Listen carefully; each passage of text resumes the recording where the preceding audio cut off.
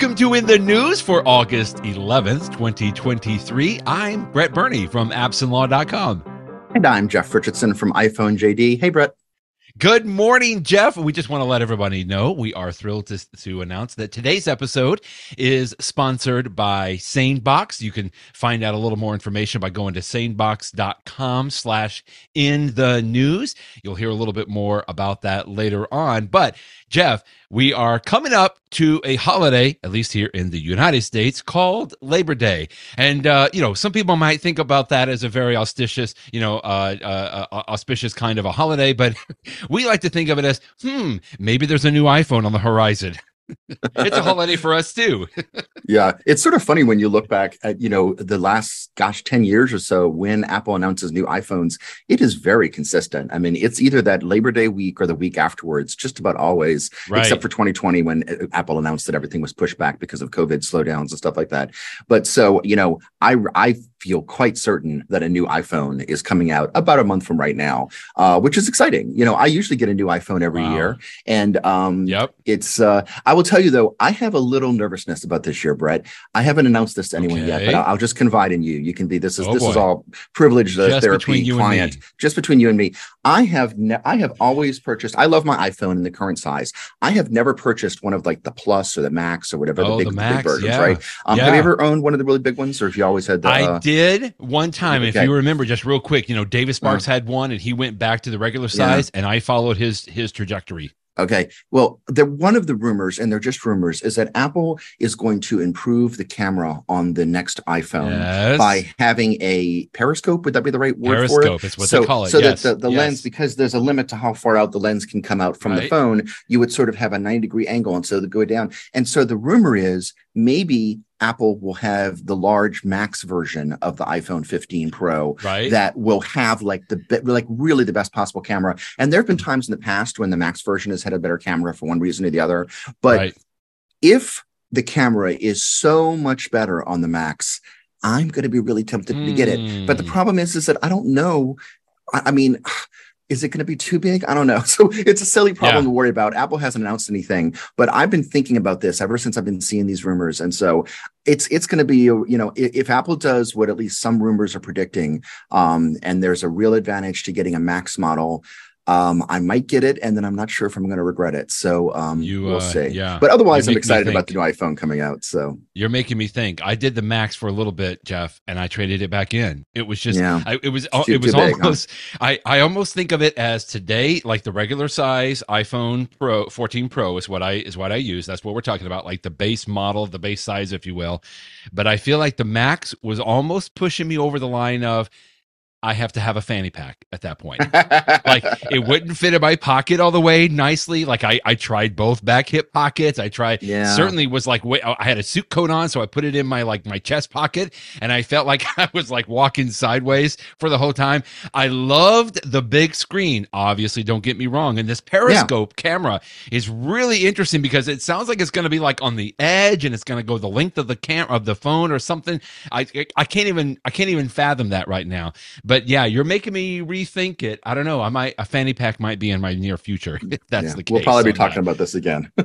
Just for folks to know, while we're talking about this in the post today, Jeff did a great job of, you've going all the way back to 2012. Is that when I see it? Every year when these new phones have been released, Jeff will post on iPhone JD. You can see September 8, 2022, why lawyers will like the iPhone 14. September 15, 2021. Why lawyers will like the iPhone 13. You had to skip 2020 because everybody skipped 2020, right? And then we went to 2019, September 11th, 2019, when they released the iPhone 11. Anyway, if you're interested in looking at this, you can go to the In the News post today at iPhone JD, and Jeff does a great job of just breaking down each year of exactly. And we should end, Brett, by saying that the rumor from Mark Gurman, and he tends to be pretty good with his rumors, is that he says it's going to be September 12th. So that would be the week after Labor Day. which would be the Tuesday after Labor Day. So, Right. if you're going to put your money somewhere, I might as well put it on Whee! September 12th for now. But, but who knows? Anything's possible. Just First or getting second week. excited. I'm so excited. Like I actually, I think I'm on a 2-year plan right now with my current iPhone 14. But Jeff, I've already been scheming like, okay, how could I go and like pay that off so that I can trade that in? Like I'm already on the scheming side of it because I'm already getting excited just from some of the rumors that we've looked at. Speaking of rumors, well, maybe this isn't that good. Maybe not so much in the comical sense of a rumor per se, but there's always these companies that say, "Hey, we've got 1 million downloads of an app," or "You should try us." Like, look how many times that our app has been downloaded. And I thought you did a good job of pointing to John Gruber's article today and be like, no one really knows how many downloads of an app except Apple, right? Is that an accurate way to put it? And it's not like an individual app developer. I mean, they know how popular their app is, but what you see is these companies that say these are the top 10 apps. And it's like, okay, so unless you went individually to those 10 people, but then you also have to go to every single other developer to get their downloads. There's no way you would actually know who are the top apps, as across the board as an aggregate. And yet these companies release the data and it's reported on by the mainstream news as if it's gospel. And so he dug deep into one of these companies, and the way that they came up with their numbers is really sort of interesting. They have apps on the App Store that they encourage people to buy by making them free. And they do things like, one of them is like some Safari plugin that supposedly tells you if you've been using the web too much and you should take a break. But in the process of doing so, it sort of snoops and spies on everything you're doing on the web. And in theory, to a certain degree, what other apps you're using. And because the way that the iPhone is sandboxed, there's limits to how much an app could even do, but they do some of it. Or another thing that they'll have is it'll be like a free VPN software. Yeah, and, VPN gives you a private, Wi-Fi.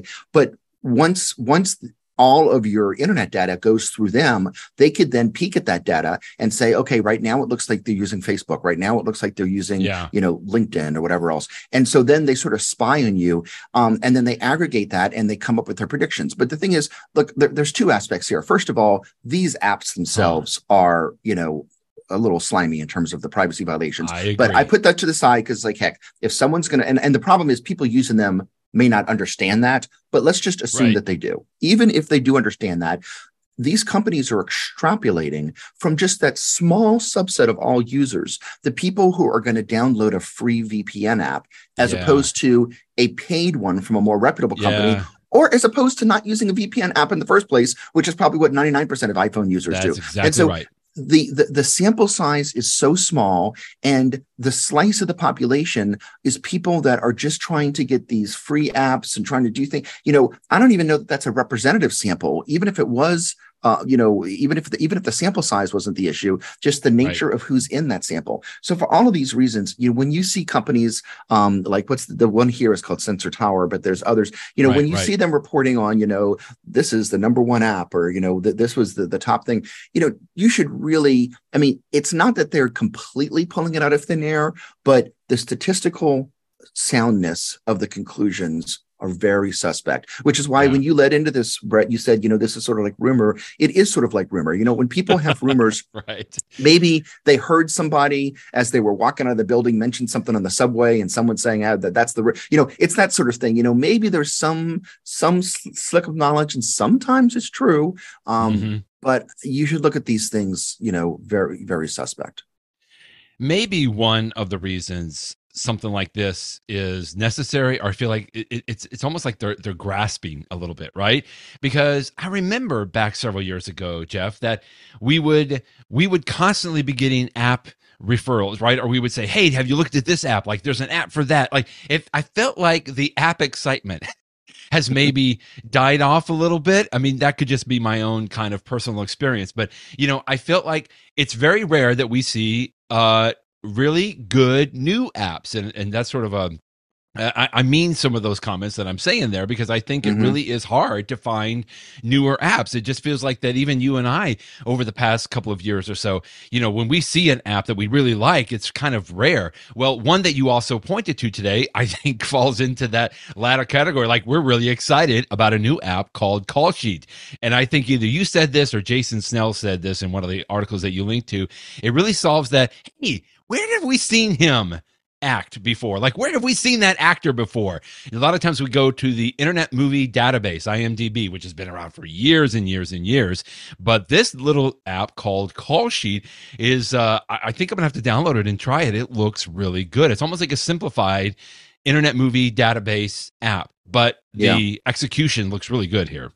And that's the key. The IMDb app, I use it all the time for exactly what you said. I'm watching a TV show, an actor comes on, I want to see what his name is and see what else. And it's like, oh yeah, I know him because he was in this show I watched 10 years ago, whatever. Right. But the IMDb app is such a pain. I mean, it's ads and it's pop-ups and it's just so much nonsense. Whereas this app, Call Sheet, it's a very clean interface. There's no ads, there's no pop-up, there's nothing obnoxious about it. I mean, it's just pleasant to use, not to mention faster to use as a result. Yeah. And so just for that reason alone, it's good. Now most of it uses a different database, something called, that I had never heard of before, called the Movie Database, which I guess is a competitor and alternative to the Internet Movie Database. But and so far I've only played around with the app a little bit, but it looks perfectly accurate to me in the things that I've done. We'll see if maybe it's missing something over time, but it looks like it's about the same. So why use a clunky interface when you well, I guess the answer is because it's free. But you can pay just a tiny bit of money. I mean, this is only $9 a year or $1 a month, and you can get a very clean interface. And it's not just the nice interface; it's got some cool features too.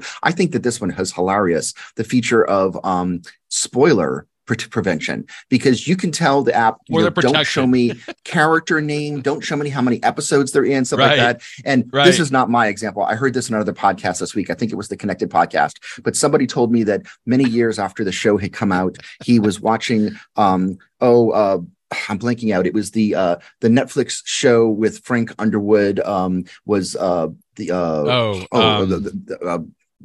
was one of the big streaming successes. But he was watching one of the early seasons where the character was still the Speaker of the House, and he looks it up on IMDb, and it lists the character as the president. He's like, oh gosh, I mean, I didn't want to know that he was going to be the president in season 3. Right. And so that's these sort of spoilers that you can get from IMDb. And I've had that happen before too, where you'll see somebody and it'll be like, oh, this person is only one episode of the show. It's like, oh well, thanks for telling me he's going to die in this episode or something. Those sorts of things. So you can turn those things on or off if you don't want to have spoilers, which I think is really, really interesting and funny. But it just looks like a nice, clean interface. And this is a great app. I mean, this is a perfect example of what I love about an app. Find something that's, we know people enjoy using, but just come up with a better way to do it, a better mousetrap. And, when you led into this segment, Brett, you were talking about how, a lot of people aren't, finding these types of apps as much anymore. Right. I don't know if this is realistic, but just to underscore the issue that you're discussing, I saw a developer post the other day I think it was on Mastodon, that he wishes that Apple could do something like, his idea was everybody that has the Apple One bundle, so you're paying Apple like $30 a month, why not give them a few dollars a month to spend, quote unquote, on the App Store? And the reason for that is he says so many people are averse. People think nothing of, going to Starbucks and spending $6 on a coffee. But when they look at an app like this one that costs $9 a year, they're like, God, I couldn't possibly think of spending that money. It's too much. But, an app. It's just, it's not that much money, really, if you're going to get some enjoyment out of it. And he's like, why not give people a little bit of credit? Just so that, get them to get used to buying some apps. I don't know if that's the right solution or not, but it does point to an issue that I know many app developers have is, they want to put time and money into developing an app, but there's got to be a return for it. They need to be paid for their work, which means you got to pay for apps. You don't have to pay a lot for apps. Doesn't mean the app has to be, $200 or something. Right. But so it's an interesting issue that you point out, that people, discoverability and all that sort of stuff. House of Cards, of course.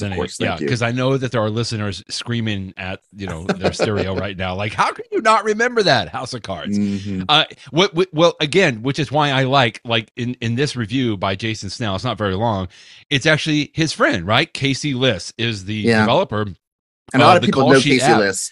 Yeah, he's on the Accidental Tech podcast. He's very well known. And that's his advantage. So, I mean, he's well known by a lot of people. He has his own podcast. And so he's going to get the publicity for his new app that if some Joe Schmo in the street comes up with a new app, no one, it might be just crickets in the wind. Nobody might hear about it. I would also just like to thank Jason Snell for the screenshots that he includes here is from the actor Mark Singer. I remember watching Beastmaster 2 through the portal of time. And this was 1991, but I remember Mark Singer from the original V miniseries in 1983. I loved that show in the 80s. I loved that show. Too. Oh my goodness! Wow. I remember we would race home on our bicycles, I think, from school, and we were like, we got to go see and I remember my friend I think he had a V flag hanging in his room. So anyway, thank you, Jason Snell, again for that. Speaking of another app that we know we have liked and talked about several times is Carrot Weather. Mm-hmm. Now, I know that you subscribe to Carrot Weather. You said as much today in your post. I've dabbled in it a little bit, but I just haven't found the need. To your point, it's like this would be one of the apps that I know that I would pay for. Like I've paid for Flighty. Like this would be a subscription app similar to what we were just talking about with Call Sheet. That like it's worthwhile paying for. It's just I'm not that much of a weather hound, so I haven't. But this would be one that I would definitely, another one would be a Fantastical, for example, right? Mm. Well, anyway, you linked to a funny story about Carrot Weather today. Not the app itself, but where the app is getting its weather data from. It was a little scary, the headline, but kind of funny too.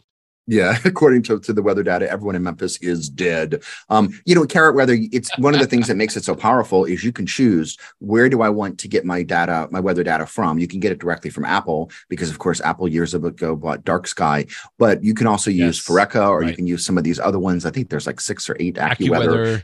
You can choose what source you want because they're all a little different. And I had been using Foreca for a while because I had heard good things about it and it was good results on daily temperature. But I noticed this summer when it started to get super hot in New Orleans that, the temperature might be in the 90s. And believe me, it felt hot. Right. But it would say things that like my feels like temperature was like 120. And I'm like, well, it's hot, but it doesn't quite feel like 120, And he noticed some similar things in Memphis. And so I hadn't thought much about it. I thought maybe it was just like a fluke of my iPhone. But when I saw him put it, I'm like, okay, well, whatever algorithm that they're using to do the feels like temperature. Right. A little off, or at least doesn't, contemplate the hot weather we have in the south of the United States. And so I switched over to the Apple Weather, and so far it's been much more. Believe me, it's still hot. Don't get me wrong. Yeah, but the feels like temperatures are a little bit more accurate. But it is sort of a good reminder that there's different sources of this data. Even in this case, the exact same app can show you different numbers because of different sources that you check. And so it's just a good reminder that if you do care about something like weather data, consider the source. The Stephen on his post here has 3 different screenshots. One is from AccuWeather, where the temperature is 96, but it feels like 115. When he switched to the Apple Weather, the temperature was 97, but it feels like 108. When he has a screenshot from Foreca, the temperature is 96, but it feels like 138 degrees. I almost feel like, do we know where they're putting these sensors, right? Like you said, it might be just an algorithm kind of putting things together, but it's like, is there a thermometer like sitting on top of a blazing, in the sun, on top of an industrial air conditioning unit? Is that where like they're getting this measurement from? Just a little crazy on there, but good app nonetheless. Carrot Weather. Just maybe change your source. I think when you pay for this, Jeff, like when it's the free version of Carrot Weather, there was only one source that you can select from, and then I want to say there may be 6 or 7 different sources that when you pay, it opens up those different sources and you can flip them back and forth. Exactly. Between those. Exactly. We have talked many times already about iOS 17, and that should be coming pretty soon as well, right? It sort of does kind of parallel when the updated phone is released. Is it before or after? Sometimes I want to say it's before the phone comes out. Am I correct in that, Jeff? So here's what I expect. So we're going to have the new iPhone announcement in that first or second week of September, and then they're going to probably say that the iPhones are going to be available to buy in, usually about like 2 weeks or something like that. And so let's just say like, the 3rd or 4th week of September, December, you could actually buy a new iPhone. And about a week before you can buy a new iPhone, that is often when Apple drops iOS 17. Okay. And the reason I know that is because often in years, I will, one of the last things that we'll do with my old phone, to speak, with my soon to be old phone, is update the operating system, have a couple days to play with the new operating system, and then see what that same brand new operating system looks on the new phone with the new hardware, with all the new bells and whistles. So that's what I expect here. So, but like you said, I really think we are about a month, maybe a tiny bit more than a month away from everybody getting iOS 17, not just the people that are running the beta. Well, thankfully, those people that have been running the beta are many, many, many of them, including one of everyone's favorites, really, technology reviewers on YouTube, Marquez Brownlee, otherwise known as MKBHD. And you linked to his video today, which I thought he did a fantastic job, as he always does, of breaking down like the top 5 features that you're going to see in iOS 17. A lot of people go into a lot more detail, but Marquez is always so good at just kind of practically bringing out what's going to, highlighting the practical aspects. One of the main things in this video, quickly, Jeff, that I thought was interesting, we've talked about like the name drop aspect. We talked about the check-in mode, from other people. What he said, Marquez said, is a lot of these newer features coming in iOS 17 really rely on someone else, either in your family or a friend, having an iPhone as well and having it updated to iOS 17. I just hadn't thought about it in that aspect, right? Because I can't name drop with somebody that doesn't have iOS 17. I can't do that take advantage of that AirDrop compatibility. I can't take advantage of, that check-in capability. Like if I wanted my daughter to use it, we all have to be updated to iOS 17. And I just thought that was kind of neat. Marquez is really good about, highlighting something like that from the idea of most people really hadn't thought about that, but it's a little bit of a lock-in there from Apple. And I embrace it because we're already in an Apple family, really. But, just something to think of. It's like a lot of these new features you may not be able to take advantage of unless your other people that you're sharing information with also has an iPhone and they have upgraded to iOS 17. Yeah, that's especially true once you upgrade. If you're the sort of person that's listening to this podcast, of course, you're more interested in taking advantage of technology, so you might update right away. The thing is, most iPhone users do update the operating system fairly quickly.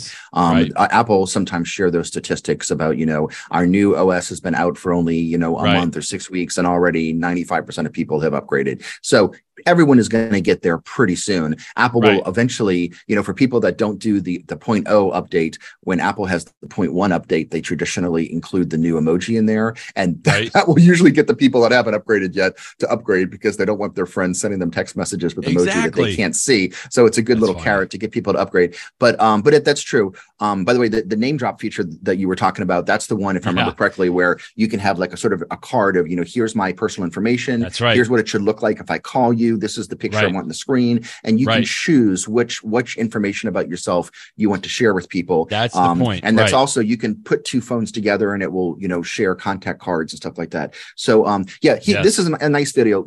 The production quality on Marquez's videos is always amazing. But I also think that the curation value here is good too, because there are countless new features in iOS 17, and the 5 that he picked are all cool little things. Yeah, on that name drop, by the way, I was telling my my wife, who doesn't follow this anywhere near as closely as I do, but she's like, okay, so what's the big deal about iOS 17? And I was trying to go through, and I mentioned the name drop, and she's like, well, I don't want that. I don't want people just getting my contact card. And Marquez, in this video, to your point, Jeff, does a good job of saying you customize exactly the kind of information that you want them to have. Marquez even says you can share. Do you want your picture shared? Do you want your phone number shared? Do you want your address shared? Do you want a fake phone number shared? That's okay. You can create your cards. And then when you do that name drop, and that animation is brilliant. I almost feel like, is this going to be like a party trick that people are going to try a couple of times and then never use it again? I don't know. But when you basically bump 2 phones together, you can, it almost like the screen almost goes into liquid form, and it's just really cool. So if you want to see that right now, Marquez is one of the best videos on this to check out, iOS 17. And we'll be talking about that in the following weeks, I'm sure. We will. But for now, let's talk about where you at. Where you at? A couple of one is more of a tragic story, and the other one's kind of a fun story. But let's go on the tragic side, because obviously Our thoughts and prayers are going out to all of the people that are being affected in Maui right now. Oh my God, Brett, from it's just the so horrible. crazy fires. Just the pictures and everything going on there is very, very, very sad. However, one story that you linked to today, apparently it sounded like there was a group of maybe 4 or 5 teenagers that were in a van trying to get out of the city if somehow. And then all of a sudden they found themselves literally surrounded, engulfed in flames. It sounds like they didn't have cellular capabilities because, my goodness, it looked like they were in a fairly populated area, but who knows? I mean, the wildfires have everything been was ravaging shut down. everything. Yeah. So everything was shut down, but they needed help. They couldn't get out. And so one of the people in the van apparently had an iPhone 14 Pro that had access to the emergency SOS via satellite. And that's how they were able to be rescued. Yeah. For me, the thing that just makes this story hit my gut is, I mean, not what you described as harrowing as it is, but when you look at the post that somebody put on the service formerly known as Twitter, they have sort of a series of screenshots of the actual back and forth conversation between them and the emergency services. And when you read through it, gosh, I mean, I was on the edge of my chair. It's like you're there. I know. Remember, the way that this service works is because it's when you send data to the satellite, it just occurs in little bursts. And so if you have the ability to interact with your iPhone to use this feature, it will sort of interview with some questions like, what's the nature of the emergency? What can you say? And then after it gets those answers to a few questions, it sends them in the burst to the satellite. So that's what you sort of see here is they're sending this, but they're talking, visibility is 0. We're trying to move around. The roads are blocked. Fires. The car is so hot. We can't. And you can see the emergency services getting back in touch with them and their responses. And then at the very end, they finally get to the point where they say, we're here, we're getting rescued, and emergency service your hazards says, on. They're like, put your hazards on. Yeah, put your hazards on because they're close by, and they were rescued in about 30 minutes. Wow. But you read through this, it's like a mini movie. I mean, it's just except that it's real life. So thank goodness these people were saved. And again, so many people, the loss of property, the loss of life. I've lived through disasters before in New Orleans with hurricanes, but I don't know, rising water is scary, but fire around you, I mean, that's just yeah. Well, from that tragic story with a fairly happy ending, at least for them, we can go to lost lacrosse equipment. So we've seen this time and time again, and I still don't get tired of it, Jeff. I'm so glad that you linked to these still. This was it sounded like a daughter or a mother and her daughter were flying because the daughter was involved in a lacrosse tournament of some kind. I can't remember where they were going. Maybe you know the story a little bit, but anyway, United lost their lacrosse, the equipment that she needed to play in this tournament. And the mother kept trying to text or tweet out to or X out to United and say, listen, that equipment, it's right there. And it's like going round and round and round. Some people said, well, we have no idea. Some people said, well, that's not my job. I can't go and look for it. So she ended up buying her own flight, I think using her own miles on United to go back to Chicago to go to the place where her luggage was and try to convince somebody like this is where it's located.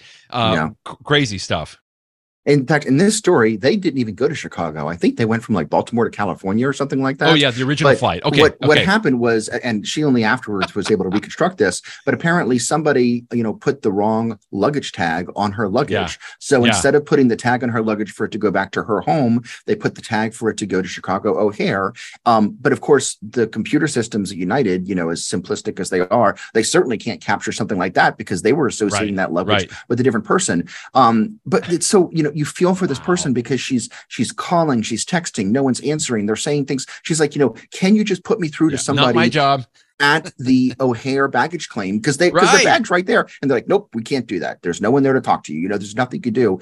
And so when she finally decided to take the initiative, take a day off of work, buy a ticket to Chicago using air miles, so she had to pay for it, fly to Chicago. As soon as she gets to that baggage claim, she had her bag in 30 seconds, Brett. 30 seconds. 30 seconds. She knew exactly where it was. It was right there. It's just nobody could help her to get her the bag. And as she described, this wasn't a case where she could just, write it off and say, okay, pay me money for it because she needed this specific equipment for her daughter. And even if you bought something new, it wouldn't have been, it wouldn't have been broken in for her daughter. So it's like, I really want this specific specific stuff. I want my stuff back, which we can all understand. And I think at the end of the day, after all of this, and perhaps only because it was advertised on CNN instead, or the story was told on CNN, she eventually got United to refund to her the miles that she had used to fly to Chicago. But I mean, some solace, the small solace that is.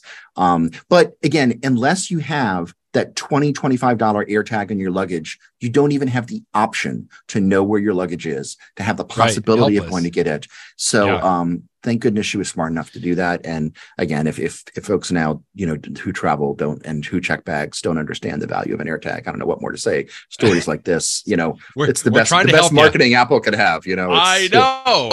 This is crazy. Yeah. United, I feel like United, you need to do better. Like, train your people, make sure that they know about this, but also good on you for depositing her 30,000 miles back into her account. Last one in this segment, Jeff, where your son at? This was a great post you had this past week from none other than your teenage son, which I thought was brilliant. So proud of him. We're so proud. When he showed me this, he says, he told me and my wife, he's like, I'm going to run a test. And so it was like, okay. And so he touches something in his iPhone, and I get this text message from him saying, in trouble. And then here's where I am. And it had both the street address, and it had like a map that I could tap on and go to the Maps app. And it had the longitude and latitude. And I was like, wow, that's actually pretty cool. So he's like, if for some reason I ever find, because, he's driving now, he's got his own car. If he ever finds himself just in a truly bad situation, maybe even one that somebody's, who knows, trying to attack him and he can't even say anything out loud, he could just press this one button on his phone. And it will send this text message to me and my wife and just let us know exactly where he is. And it will at least alert us. So, and again, I could always, we use Find My within our family. So if I wanted to reach out and find out where he's located, or vice versa, me, we can already do that, but I wouldn't know that he's in trouble. And so this is a great way of, him just, reaching out to us. What I love about this, though, is when he was talking about it later at the dinner table, because I put this post up and a number of people posted comments, and some people sent me emails separately about it. Yeah, and so I was sort of sharing with my son the feedback on his app and that people had enjoyed it. And as we're all talking about it, my daughter, who's a sophomore, about to be a sophomore in high school, she looked at him, but she's like, you made a program? Like, it was as if like you performed brain surgery. It was that sort of because I don't think she understood, that, it's not that hard to put together a shortcut like this. And so I thought it was really cool that he put together something that, again, you always hope that you're never going to need to use this. Of course. But in case you do, that this would be something to let your loved ones know where you are. That was my first thought on here. Was like, wait a minute, I've got Find My. I use that, several times a week to basically just, okay, is my daughter coming home? Where is she? Because in a similar way, she's driving as well. But just having this as like an additional comfort button, if you will, right? I mean, almost like a panic button, but I kind of hate to use that term. But I just feel like I'm telling my daughter about this. Like, I want her to create this. Like, your son should create this and sell it as a new app, Jeff. I'm just saying. But this is really cool. And like you said, it is the shortcuts, and you detail it out exactly here, I think, how they can create it. And even somebody, as you mentioned in your comment to your post today, was like, thank you. I've never used shortcuts, because we find that quite a bit, right? People haven't really delved into shortcuts, including myself, not very much, but they're like, this is a good impetus. Like, I might make sure that I've got this on my family's phones. So thank you. And thank you, little Richardson. That was fantastic to your son for doing that. That's great. All right. Well, let's quickly talk about SaneBox, since they are our sponsors today, and we are thrilled to have them. You can find out more by going to sanebox.com/in-the-news, just all one word. We talked a little bit about this last week about how to set it up. You can go and get a free trial. In fact, you can get a free 14-day trial if you go to sanebox.com/in-the-news. And then if you decide to pay for a few of the features, we'll talk about that probably maybe next week, which features that you might want to sign up for. Then because you signed up through that URL, you get a $25 credit toward a subscription. So it's a win-win on all of the aspects. I got to tell you, Jeff, I wasn't a big SaneBox user until maybe just a few weeks ago. But one of the highlights that I will share that I have truly enjoyed is I set up SaneBox to apply to my personal email account that I've had for probably 23, 24, 5 years at this point. And it's basically a catch-all for lots and lots and lots of email, right, Jeff? Over the years, because I've placed orders, I get, I signed up for their newsletter, or I signed up for, ooh, there's an interesting, new blog. I want to sign up for their newsletter. And over the years, I have found, or I guess I didn't realize it. I'll put it that way. I didn't realize how many newsletters and emails that I get. And I don't want to delete them necessarily because I might want to read them. Like a few of them I'm still very interested in. And others I just keep on in case they have like a special sale or something like that. I want to get notified for it. But once I've signed up for SaneBox and it looks at my emails coming in, it looks just at the subject line there and it recognizes where the domains or where it's coming from. SaneBox automatically set up an @Sane News folder. And we say @ because that means it's a little @ symbol. And that usually means that your folder now goes to the top of your inbox list, right? For your subfolders.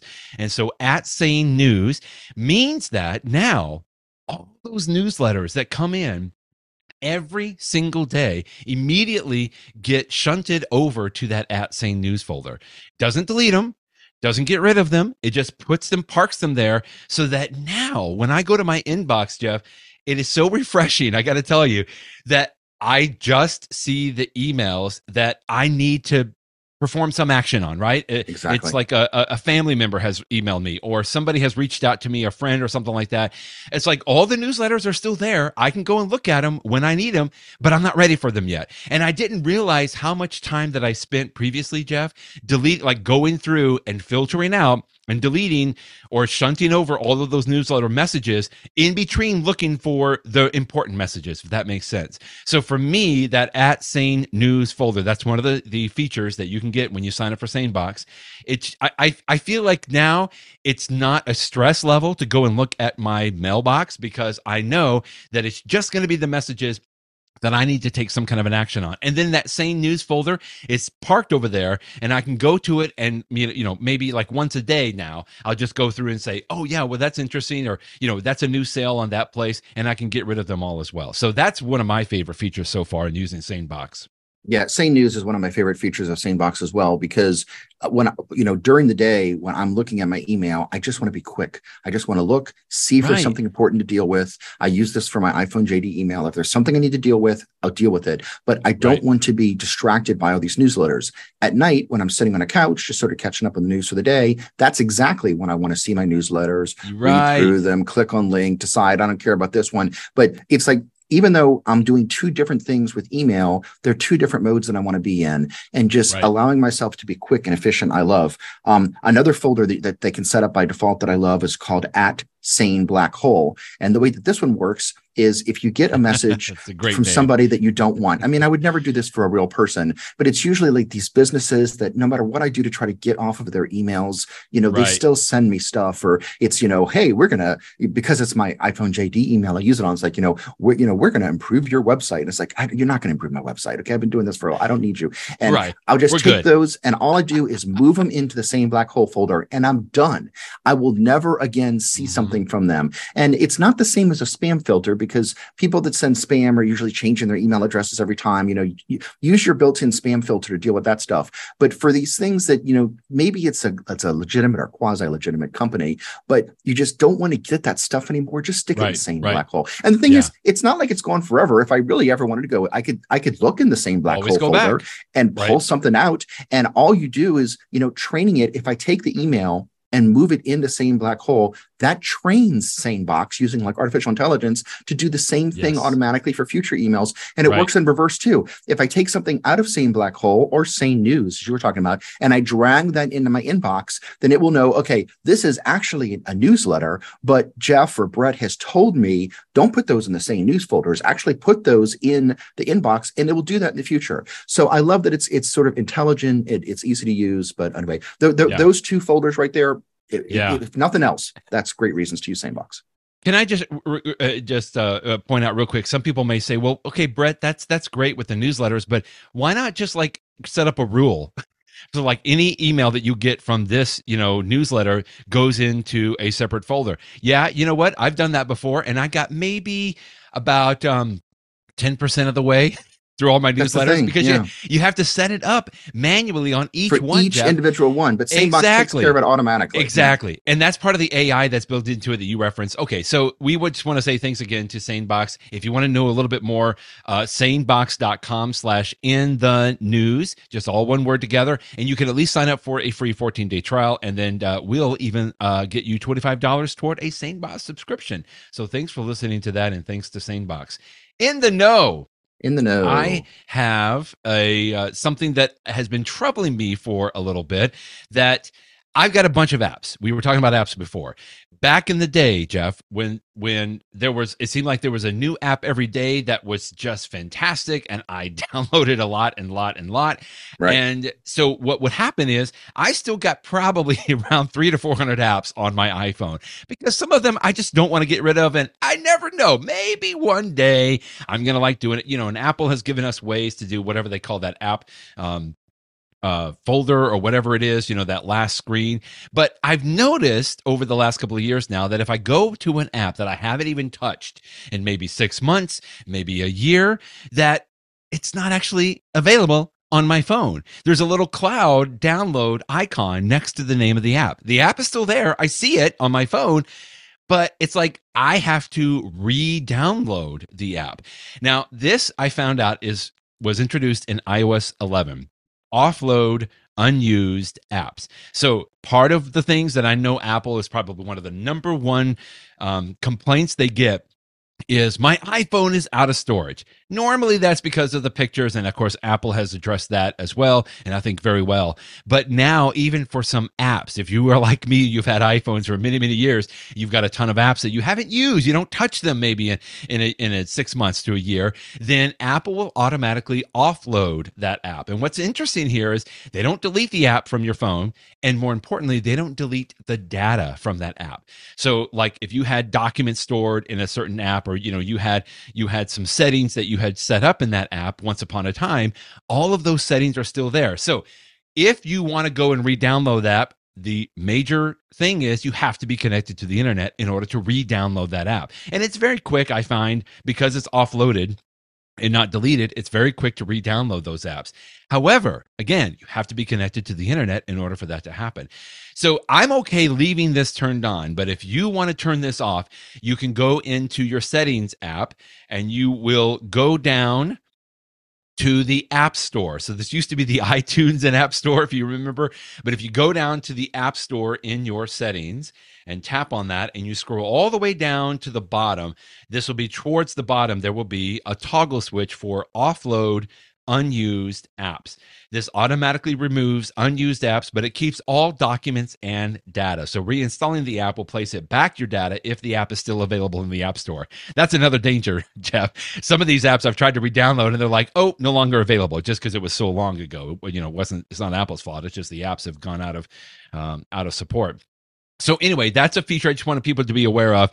If you don't want Apple to automatically offload these unused apps, you can toggle that off so all of your apps are going to stay on your phone.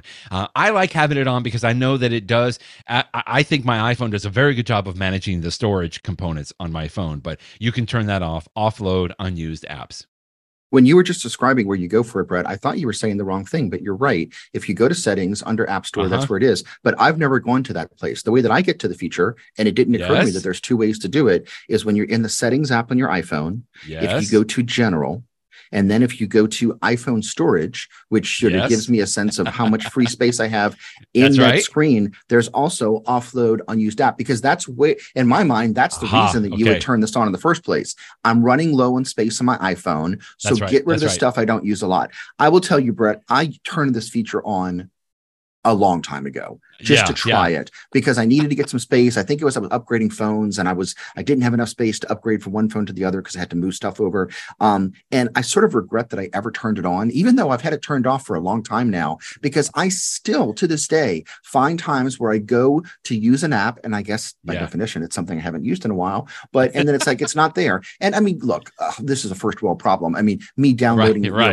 waiting for the app to re-download for the App Store takes 5 seconds or something, but it's still very runs quick. me. I was like, I don't like the fact that I'm waiting. I wish I had never turned on that feature. And sometimes the apps that it would offload, it's like, seriously? That's the app that you offload? I use that app all the time. What are you talking about offloading that app? So if you need it to save space, it's great that Apple gives you the option.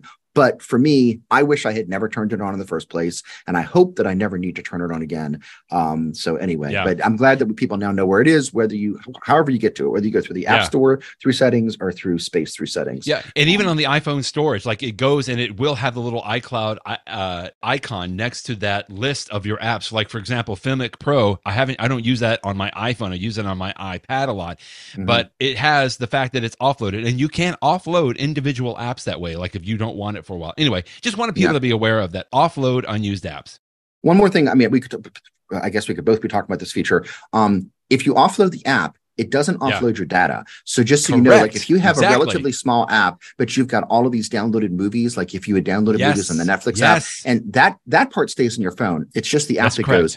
Another thing I'll mention is if you're doing this to save space in settings, when you go to it the way that I suggested through iPhone storage, it will actually tell me, like right now I can see in my phone, if I turn on this feature, it's going to save me 14.68 gigabytes. So that's nice that I'll know, like, this is what I gain by turning this on. I know precisely how much space I will gain. What it does not include in here is, however, this will cause you agony for years to come. That's my little add to it that Apple should put, but does not. Okay, so my tip of the day is a continuation of what we were talking about at the end of Where You App, which is shortcuts. You know, the shortcut that my son put together is very simple. And the reason that I wanted to set out in my post earlier this week, the steps that he used, which is just so simple: send a text message, figure out where my location is, send that location.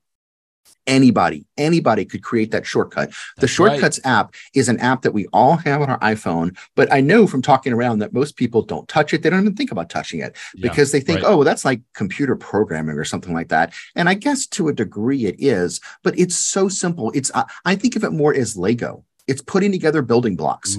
First, I want you to send a text message. So you get the little building block that says send a text message. And you just, tap here, it's from me automatically. Who is it going to be to? Or do you want to have a pop-up list of who someone sends it to? And then know what's next. Now, here's what I want to say. And what's next? I want to get you my current location. And putting together these shortcuts, it's really, is simple. I mean, I mentioned the other day when I said that my daughter was looking at my son as if he had done something crazy to design a shortcut, but it's not crazy. It's something that anyone can do. And there's so many useful things that you can do with shortcuts, whether it's sending people messages or whether it's putting together information. I've mentioned in the past that I have a shortcut and this one's a more complicated one where I take automatically pictures of any receipt, and it helps me to format the title of where the receipt is from, including places that I might go to frequently. I can just tap one button and it automatically fills in that name, and then it saves it into a specific folder.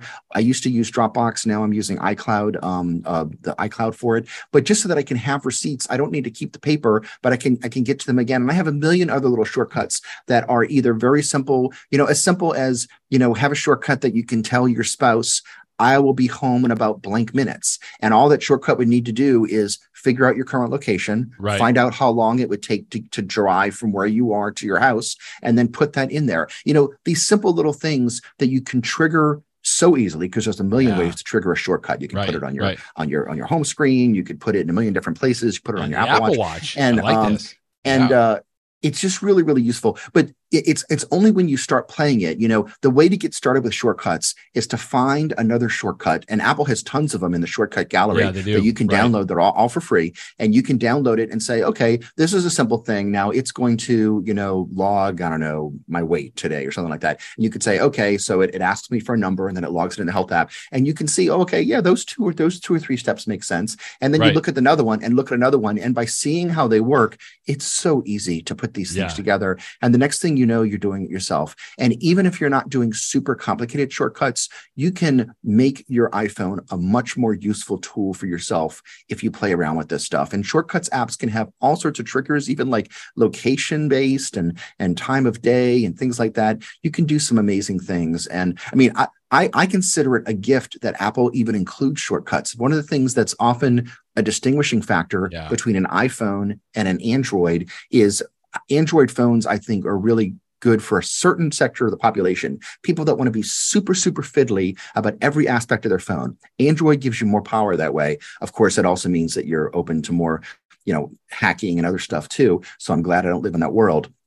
But, shortcuts gives you so much power that you almost is like, really, somebody at Apple actually decided to give their users this much power? How amazing is that? It's a little un-Apple-like, and yet it is Apple-like because it's so well designed and so easy to follow so that anyone can do it. So I cannot rave enough about playing around with shortcuts, and you should definitely consider it. Oh, that's a great idea. You were showing this is David Sparks, our friend in California, has all sorts of field guides, and I had forgotten that he has a shortcuts for iPhone and iPad field guide. We've mentioned it in the past, I believe. It's so good. As you go through this, you go through his steps. He gives you all sorts of practical examples.